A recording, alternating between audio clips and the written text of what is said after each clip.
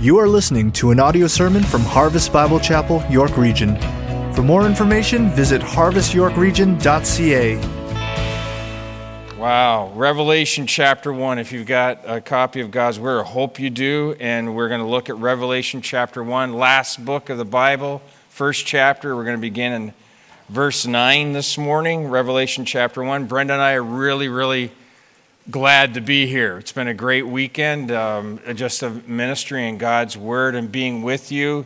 We love what God's doing here. Do you love what God's doing here? Isn't God doing a great thing? Let's go. Yes, God's doing a great thing here.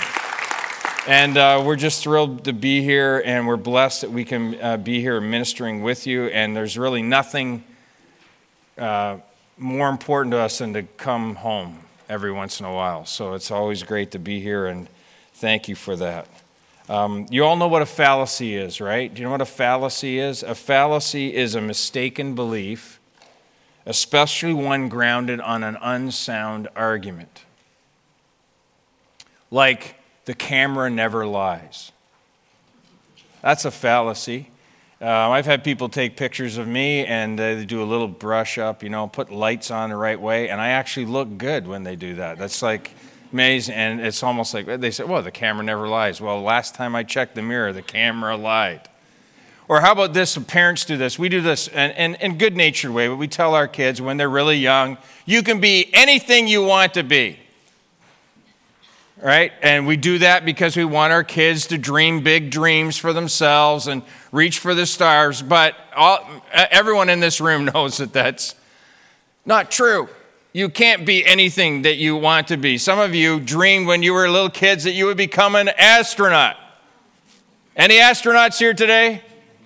No astronauts here. Some of you professional athletes. I don't know. When I was young, I wanted to be. We called them garbage men when I was growing up. I'm not sure what we call, but that's what I want. That's what I wanted to be. And the reality is you can't be anything that you want to be. That's a fallacy.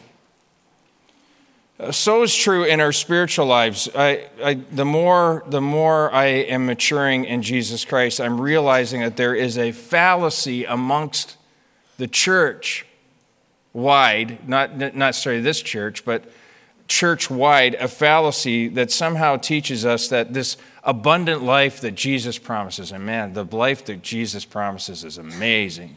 He calls it the abundant life, it's a life full of joy with Him. But some people believe that this abundant life means it's the prosperous life, or the profitable life, or the healthy life, or the easy life. Come to Jesus and everything, all your problems are solved, and you'll never struggle ever again. You ever heard that before? That's a fallacy. Jesus said, take up your cross and what? Follow me. Now, taking up your cross and follow me is not an invitation to go to the beach and hang out with Jesus. Right? You're taking up your cross.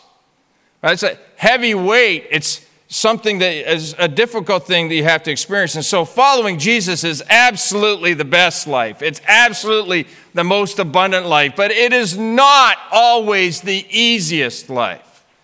It's not. And so as it turns out, as we see here in Revelation chapter 1, beginning at verse 9, all the way through down to verse 20, as it turns out, when you actually follow Jesus, your faithfulness to Jesus is challenged. Look at verse 9. I, John, okay, this is John, the disciple whom Jesus loved, that had a unique relationship with. John, the apostle John. He says, I, John, your brother and partner in the tribulation and the kingdom and the patient endurance that are in Jesus, was on the island called Patmos on account of the word of God and the testimony of Jesus. Okay, if you're going to underline anything in that verse or circle anything, these two words, in Jesus. Everything else revolves around these verses. This phrase, in Jesus. That is, when you come to experience faith in Jesus and you have a personal relationship with Jesus, you are in Jesus Christ now. He says something unique happens. We become like brothers, John says. He's writing to these churches, And he says, I'm your brother because we're in Jesus together. We're part of the same family. And he says, we're also partners. We're kind of like co-workers. And then he tells us what we're partners in. Do you see the three words? Look at what he says. We are brothers and partners in the what? Tribulation and the, what's next? Kingdom and the patient endurance that are in Jesus. So when you come to follow Christ and when you come to realize what he has done for you on the cross and you give your life over to him and you're taking up your cross and you're following him, you are in Jesus, you get to experience three things: tribulation, kingdom, patient endurance. Now, if I took a poll this morning and asked you, which one of the three do you want out of that list? I'm guessing you're picking number 2. Kingdom, right?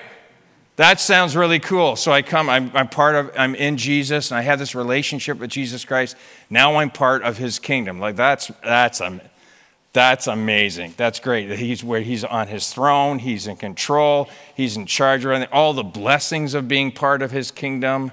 You know, he's the king. We're interacting with one another. That's great. And that's one of these amazing blessings. And John says, yeah, when we're in Jesus, we're brothers. We're part of this family. We're partnering in being in Jesus' kingdom. That's exactly right. But you know what happens? When you're part of God's kingdom, when you're part of Jesus' kingdom, you also get to experience a couple other things. And he says, you also are going to experience tribulation, or the word there means suffering.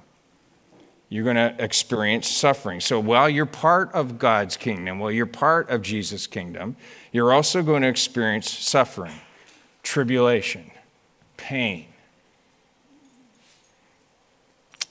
Last time I checked, not many people sign up for that. But many of you here know that that's true. You're in Jesus, you experience being part of his kingdom. You're also going to experience suffering and tribulation. And that leads to the need to experience patient endurance. To bear up under the load, under the weight of life, to keep going through this. Now, John describes what that looks like for his life. Did you notice what that looked like for his life? He says, I, John, your brother and partner in the tribulation of the kingdom and the patient endurance that are in Jesus, I was on the island called Patmos.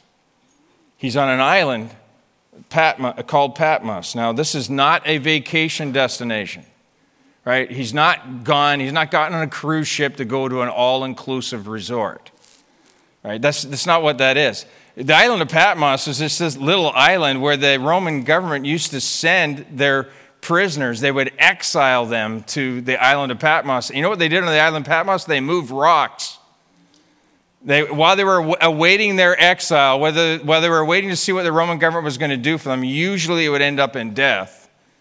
They would move rocks for a living. One day they would pile the rocks up here. The next day they move the pile over here. The next day they move it back somewhere else. And this is what John is doing. John has experienced this. And he's writing to a group of churches, 7 churches, that are experiencing some of the same persecution that he is. They're either in it or they're about to experience it. Now, why is this happening? Why is this happening? Why are they part of the kingdom? Why are they suffering? Why are they having to patiently endure? Well, look at what he says. He says, I'm on the island of Patmos on account of the word of God and the testimony of Jesus. Do you know why he ended up on the island of Patmos? Because he was being faithful to what God had called him to do. What did God call the apostle John to do? The messenger called John to do? He had called him to preach the word of God and to tell people about Jesus Christ. And for that, he gets exiled to the island of Patmos. He's still in the kingdom of Jesus Christ. He's suffering, patiently enduring, awaiting his death. All he was doing was what God asked him to do.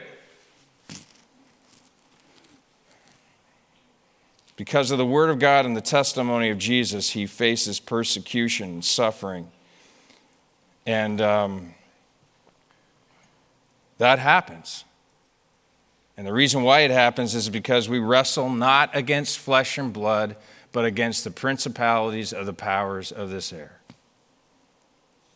And this plays itself out in so many different ways around the world. Like in countries today where worldviews and truth collides, some, like the Apostle John, face death because they are being faithful to Jesus. We do not need to see any more pictures of people, of ISIS warriors and men in orange jumpsuits anymore. Do we need to see any more pictures to know that this is true? That people who claim the name of Jesus Christ are dying because of the testimony of Jesus. There are people right now around this world who are facing this kind of persecution, this kind of trial. We do not need any more. Is this true? Is this not true? It's true. It's true. Because around the world, in other countries, there are these truth claims and worldviews that are colliding with one another, and it's leading to people suffering like John had suffered. Now, in our country, that's not the case, at least not yet. But we do live in a country that celebrates civility over conviction, do we not? And we live in a country that promotes tolerance over truth. Is that true?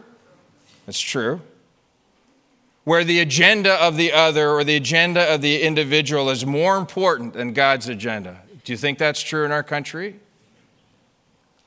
Well, if that's true, there will always be a growing antagonism to the authority of the Word of God and the testimony of Jesus. Because Jesus said in John 14, verse 6, I am the way, the truth, and the life. No one comes to the Father except through me. Do not let it surprise you, follower of Jesus Christ, that even though we live in a country where persecution is not open and rampant, that there is a growing antagonism towards the Word of God and the testimony of Jesus. We are part of His kingdom, and yet as part of His kingdom, we experience suffering and we experience patient endurance.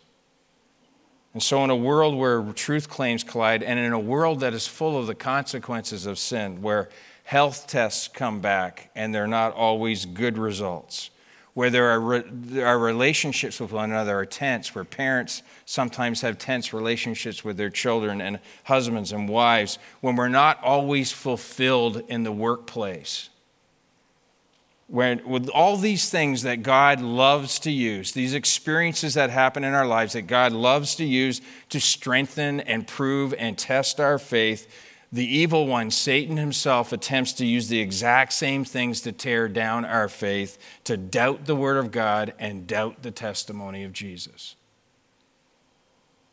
See, when you follow Jesus, your faithfulness to Him is challenged. And note this is really, really important. When your faith is challenged, where Jesus is and who He is what really matters. Now look at what happens here in this story, beginning to read at verse 10. It says in verse 10, I was in the Spirit. This is John speaking. I was in the Spirit on the Lord's day, and I heard behind me a loud voice like a trumpet saying, write what you see in a book and send it to the 7 churches, to Ephesus, to Smyrna, to Pergamum, and to Thyatira, and to Sardis, and to Philadelphia, and to Laodicea. Then I turned to see the voice that was speaking to me, and on turning I saw 7 golden lampstands, and in the midst of the lampstands, one like a son of man.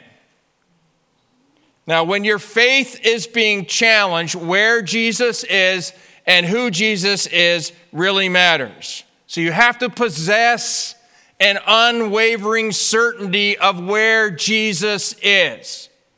You have to. You've got to lock in on this. You have to possess an unwavering certainty of where Jesus is. Now they say a picture is worth how many words?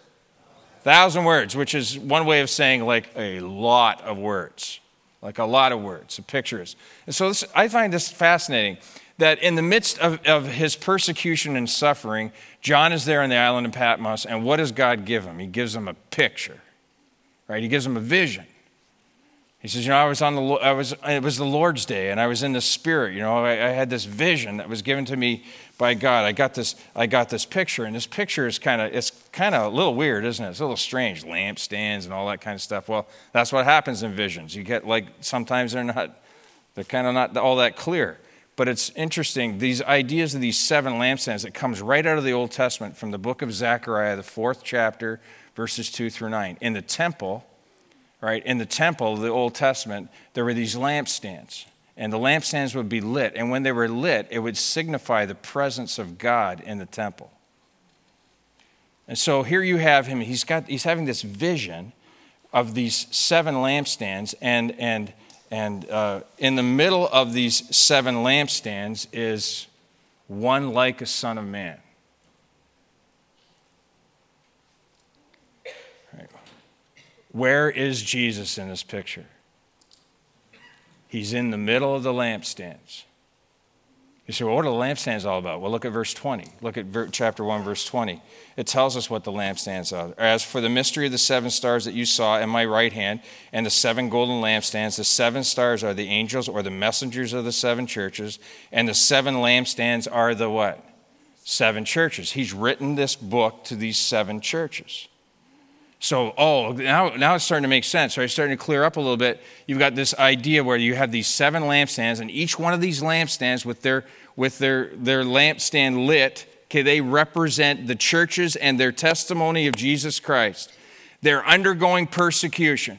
And in the middle of them experiencing the persecution stands one who is like a son of man. Tell me, where is Jesus in this picture? He's where? Come on, church. Where is he? He's in the what? He's in the middle. Jesus is in the middle. Right? When your faith is being challenged, the one thing that you have to grab onto, that you have to possess with great certainty, is where Jesus is. He is right in the middle. He's not beyond the churches. He's not just above the churches. He's not outside looking in on the churches. Where is he? He's where? He's in the middle. Wow. In the midst of their persecution and their challenge, he's right in the middle, looking at it all. He's experienced it all with them. Brenda and I have 2 children. We have a son, John, our oldest boy, John. That's right? His name is John. And he and his wife, Julie, live in Louisville. And we don't see them as much as we'd like to. Maybe we will soon in the future, but they're down there. And then we have a daughter, Christine, and she's married to Joe, and they live in Orangeville. And our kids are great. They're just absolutely amazing. They love us. They love the Lord. They're living for the Lord. Isn't that great, parents, to think that it can work out? I mean, sometimes you kind of wonder, right? Like, how are your kids going to work? How is it going to all work out? Well, in our case, it's worked out so far just really, really great. God's just blessed us with that. But, 5 years ago, our family was... it wasn't going well. And Brenda and I was pastoring a church just north of Toronto, and I've been doing that for a number of years. We were just doing what God had asked us to do, trying to be faithful and shepherding God's people there, trying to minister as effectively as we can. And we found ourselves one day taking our daughter, just over the age of 20. We were taking her into our car. We were driving her down to downtown Toronto to Toronto Western Hospital to admit her into the hospital because she had an eating disorder, and it got so bad over the course of a couple of years. It had gotten so bad that there was literally nothing left that we could do. Nothing. It's interesting what I remember about the experience. I remember a lot of the admission process when we admitted her into the hospital. And we went into this room that had ceiling tiles that were falling down, and that had cables running all over the place. There was no natural light in the room. All there was were those, the yellowing old fluorescent light tubes, kind of idea. And it just screamed, welcome to our hospital, kind of idea, like, thank you. And I remember that. I can remember that so vividly. And I remember I remember the moment they put the admission bracelet on my daughter's wrist. And I remember what seemed like a long elevator ride upstairs to the ward that she was going to be on. And it's like yesterday, I can hear the door clicking behind us as we left her. I left my baby girl with people I didn't even know. I remember the ride down the stairs. I remember being outside of that hospital. I remember the tears that we cried. I remember the pain that we felt. I remember all the exhausting questions that I asked of God over months of time, just all the time, going back to the hospital, back and forth, asking God the same set of questions, God, what are you doing?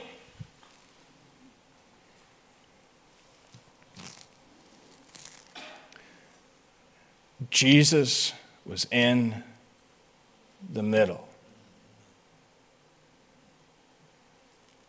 He was in the middle. And there are times in our lives when it's hard to think that. It's even really hard to believe that to be true, that Jesus actually is in the middle. And when that happens, we have to confront the lies that are flipping through our minds and our hearts. And I want you to write these 3 lies down, because if you haven't confronted these yet, you're going to confront them.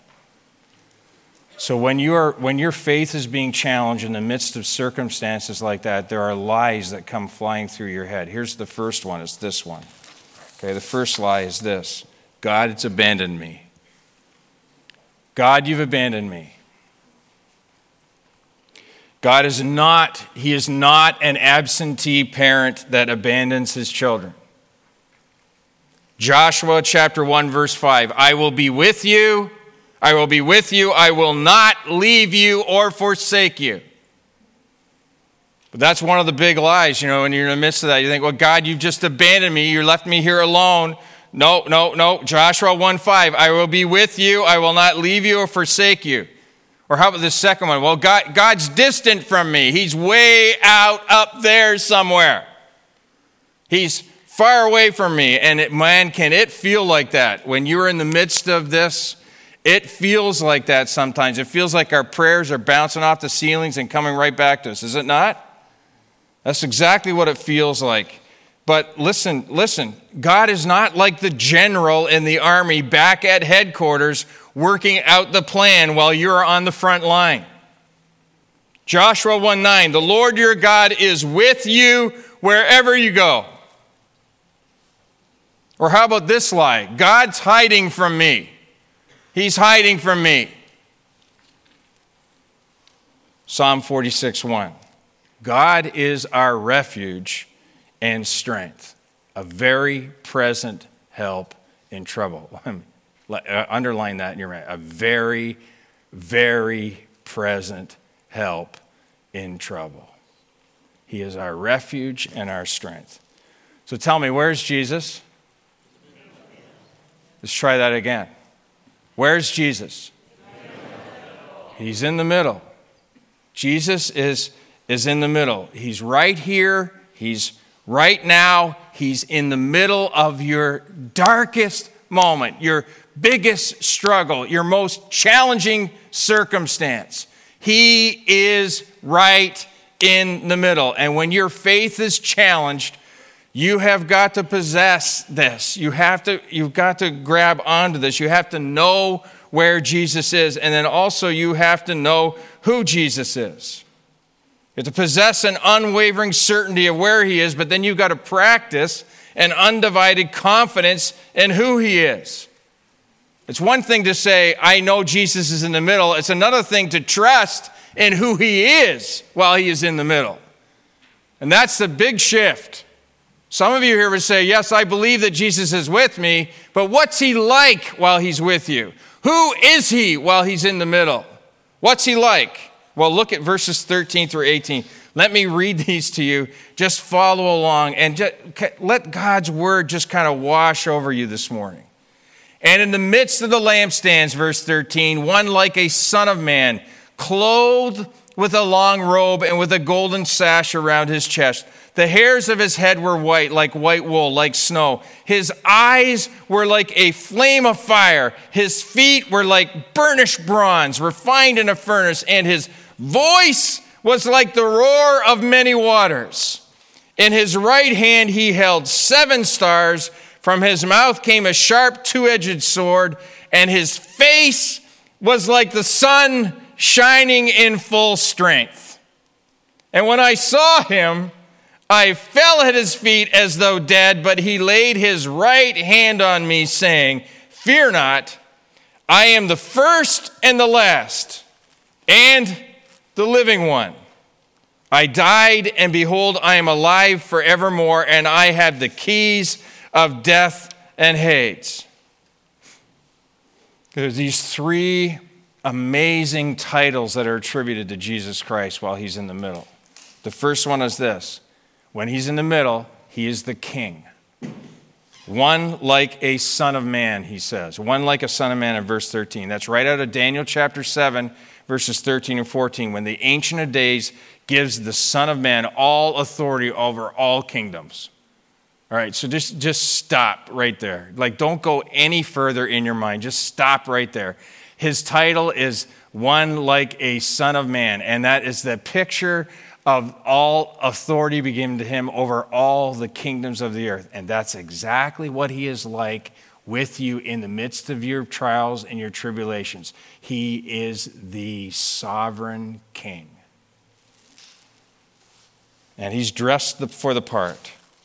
Okay, you see what it says in verse 13. He's clothed with a long robe and with a golden sash around his chest. He wears these sovereign clothes. He has this king's robe. He's dressed like a ruler. He's sovereign in this picture. He's wise in verse 14. You see what it says in verse 14? The hairs of his head were white, like white wool, like snow. That's a picture of wisdom, pure wisdom. He knows everything. Nothing catches him off guard. Nothing catches Jesus off guard.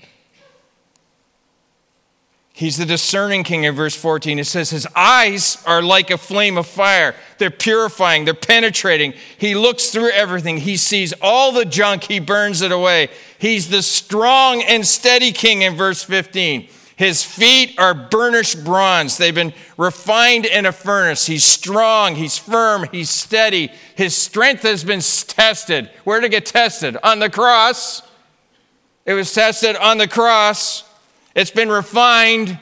He's strong. He's steady king. He's the powerful king in verse 15. His voice is like the roar of many waters. How many of you been on the Maid of the Mist? Oh, not as many in this time slot. I've never been on the Maid of the Mist. I can never afford to go on the Maid of the Mist. So I just wanted to see who could actually afford to go on the Maid of the Mist. But if you took the ride, the Maid of the Mist, and they actually stopped at the foot of the Horseshoe Falls and they stayed there for a while, it would be really, I'm just guessing, it would be really hard to have a conversation with somebody. You say, well, why would it be hard to have a conversation with somebody? Well, like duh.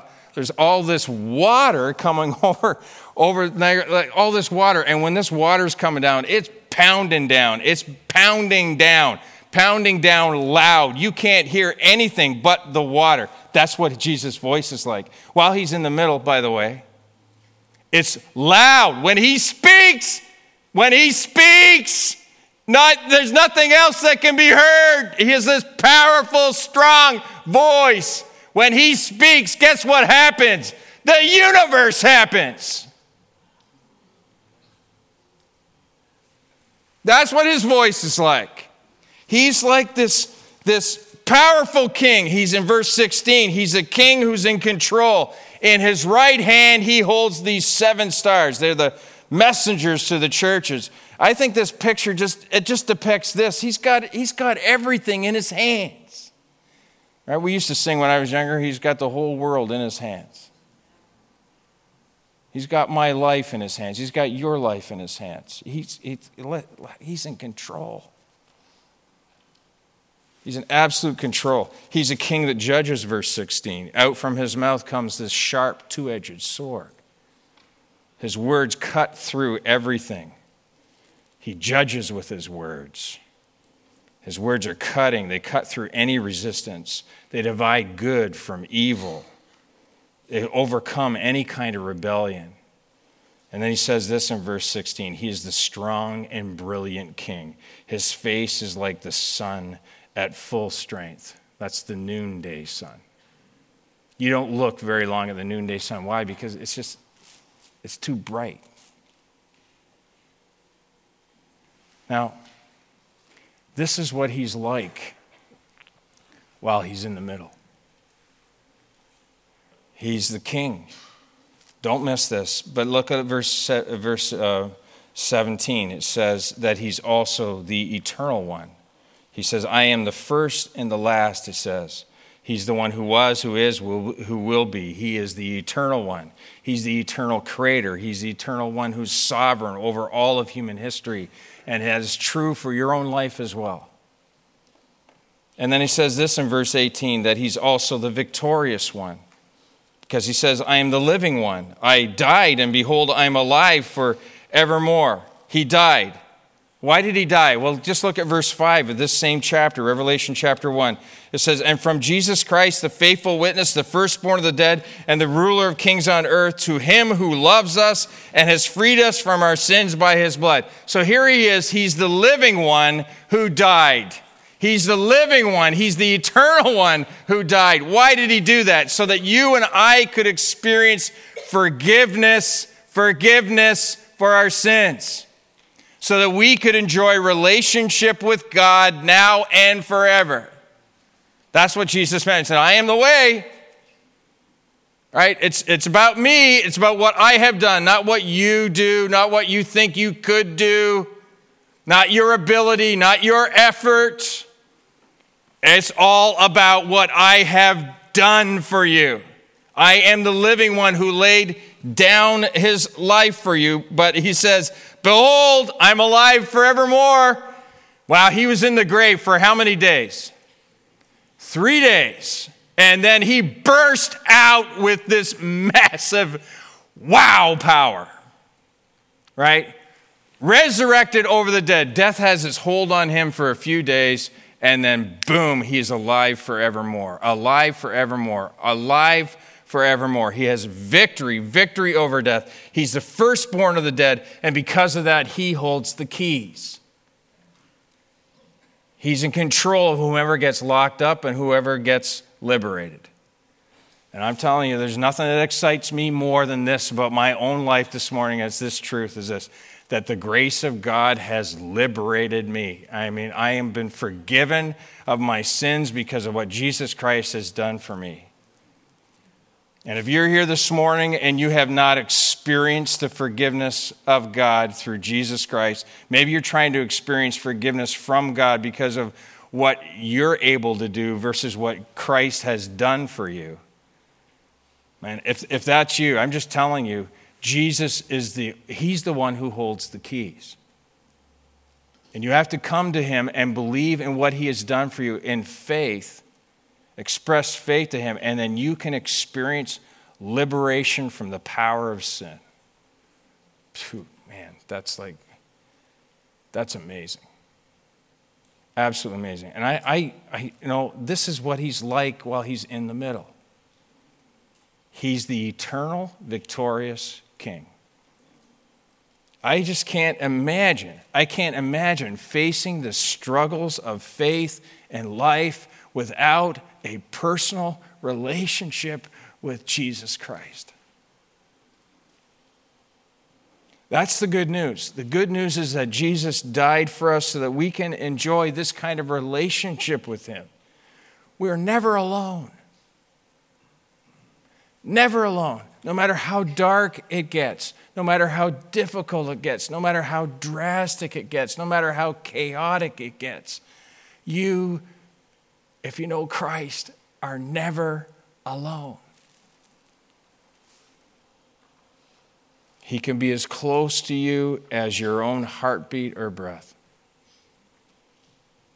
And yet, some of us are still trying to deal with the challenges of life on our own, in our own strength, from our own ways. And I'm just telling you, look, this is the invitation that's given to you today, is this, that Jesus Christ wants to be in the middle with you as you experience all of life's chaos and challenges and difficulty and pressures.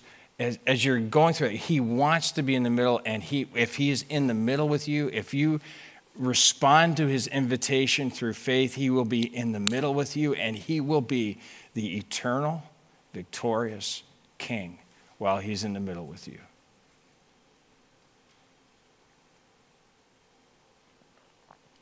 And so to the parent who is struggling with a wayward child,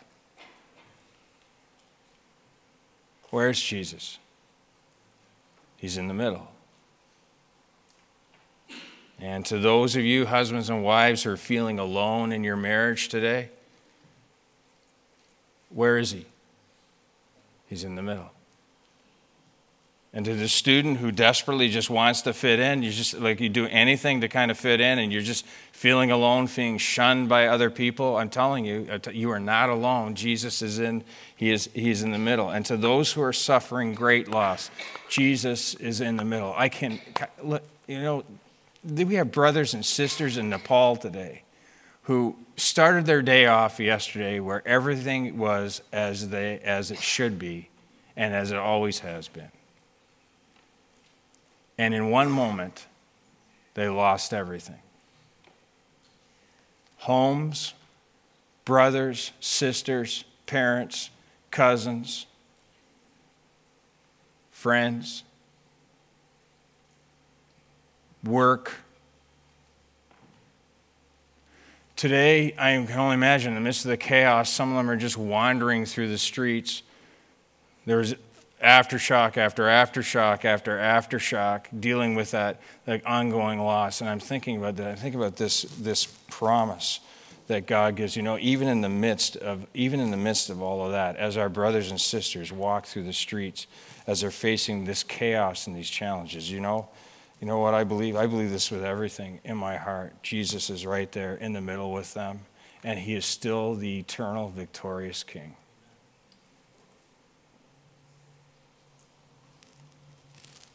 He's in the middle. He is greater. There is no trouble that is greater than him. He has a plan. We don't always understand what that plan is, but he's in control of that plan. He will judge. He does vindicate the injustices of this world, and he is enough. He is enough. Where he is and who he is what matters. That's what matters. William Borden was a missionary to Asia in the early 1900s. When some of you around my age bracket, you might remember the Borden family name. The Bordens were rich, and they had a lot of cash, owned a lot of companies. And when he was 16, when he graduated from high school, his parents in 1906 gave him a trip around the world. Okay, so that's how much, I can only imagine, that must have cost a lot of money to go around the world in 1906. And as he's traveling around by ship and by boat around the world in 1906, he gained this passion for Asia. God began to stir in his heart. He saw the people of Asia, and he got this challenge. He wanted to take the gospel message to them. And so he comes home from his year-round boat ride. He comes back, and when he gets off the boat, he tells his friends, and he's expecting his friends to embrace him, but instead what they do is they ridicule him. They're going, dude, you're a Borden. Man, boy, you're not going to throw everything away to go there, are you? And so he took out his Bible and he wrote these two words: no reserves, or no reservations. After he finished that trip around the world, he enrolled at Yale, and he did his undergrad degree in Yale. You can imagine being a Borden at the graduation time. He was offered numerous jobs. He had all these other opportunities. He could have ran any company. He could have stayed in his dad's company. He could have done anything that he wanted to. And every single job that he had offered to him, he turned them down. And he wrote these words in the back of his Bible. He wrote these words, "No retreats." He went off to Princeton Seminary and did his master's degree in theology there in the early 1900s. Upon graduating that, he got onto a ship and he went over to Egypt because he had narrowed his focus now to Muslim people in a certain section in China. And so he stopped in Egypt to learn Arabic so that he could best minister to them. While he was there in Egypt, at the age of 25, he contracted a disease. And within 1 month of diagnosis, he died at the age of 25.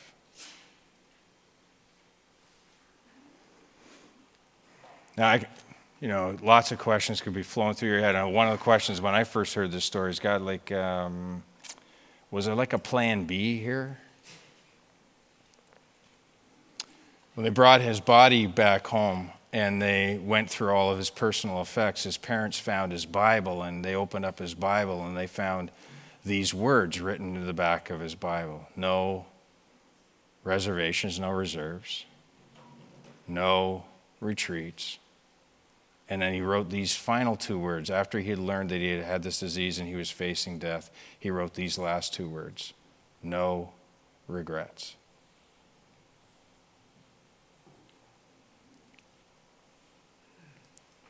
You can't write those words unless you know that Jesus is in the middle and that he's the eternal, victorious King.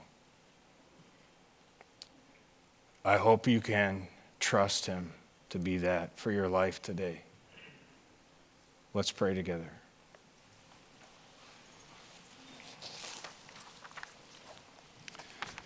Father, we ask together for grace to extend all across this auditorium now. There are many people here this afternoon who are probably going through significant challenges and trials in their lives, and they so desperately need to be able to trust you, that you are the one who is in the middle and that you are the eternal, victorious King. Please, Father, give them the grace to be able to believe that, to be able to trust in you like that. We do think about our brothers and sisters around the world. I think of those who are facing death today because they're proclaiming the testimony of Jesus. Father, help them to finish to the end, to be strong, to know that you are in the midst, you're in the middle.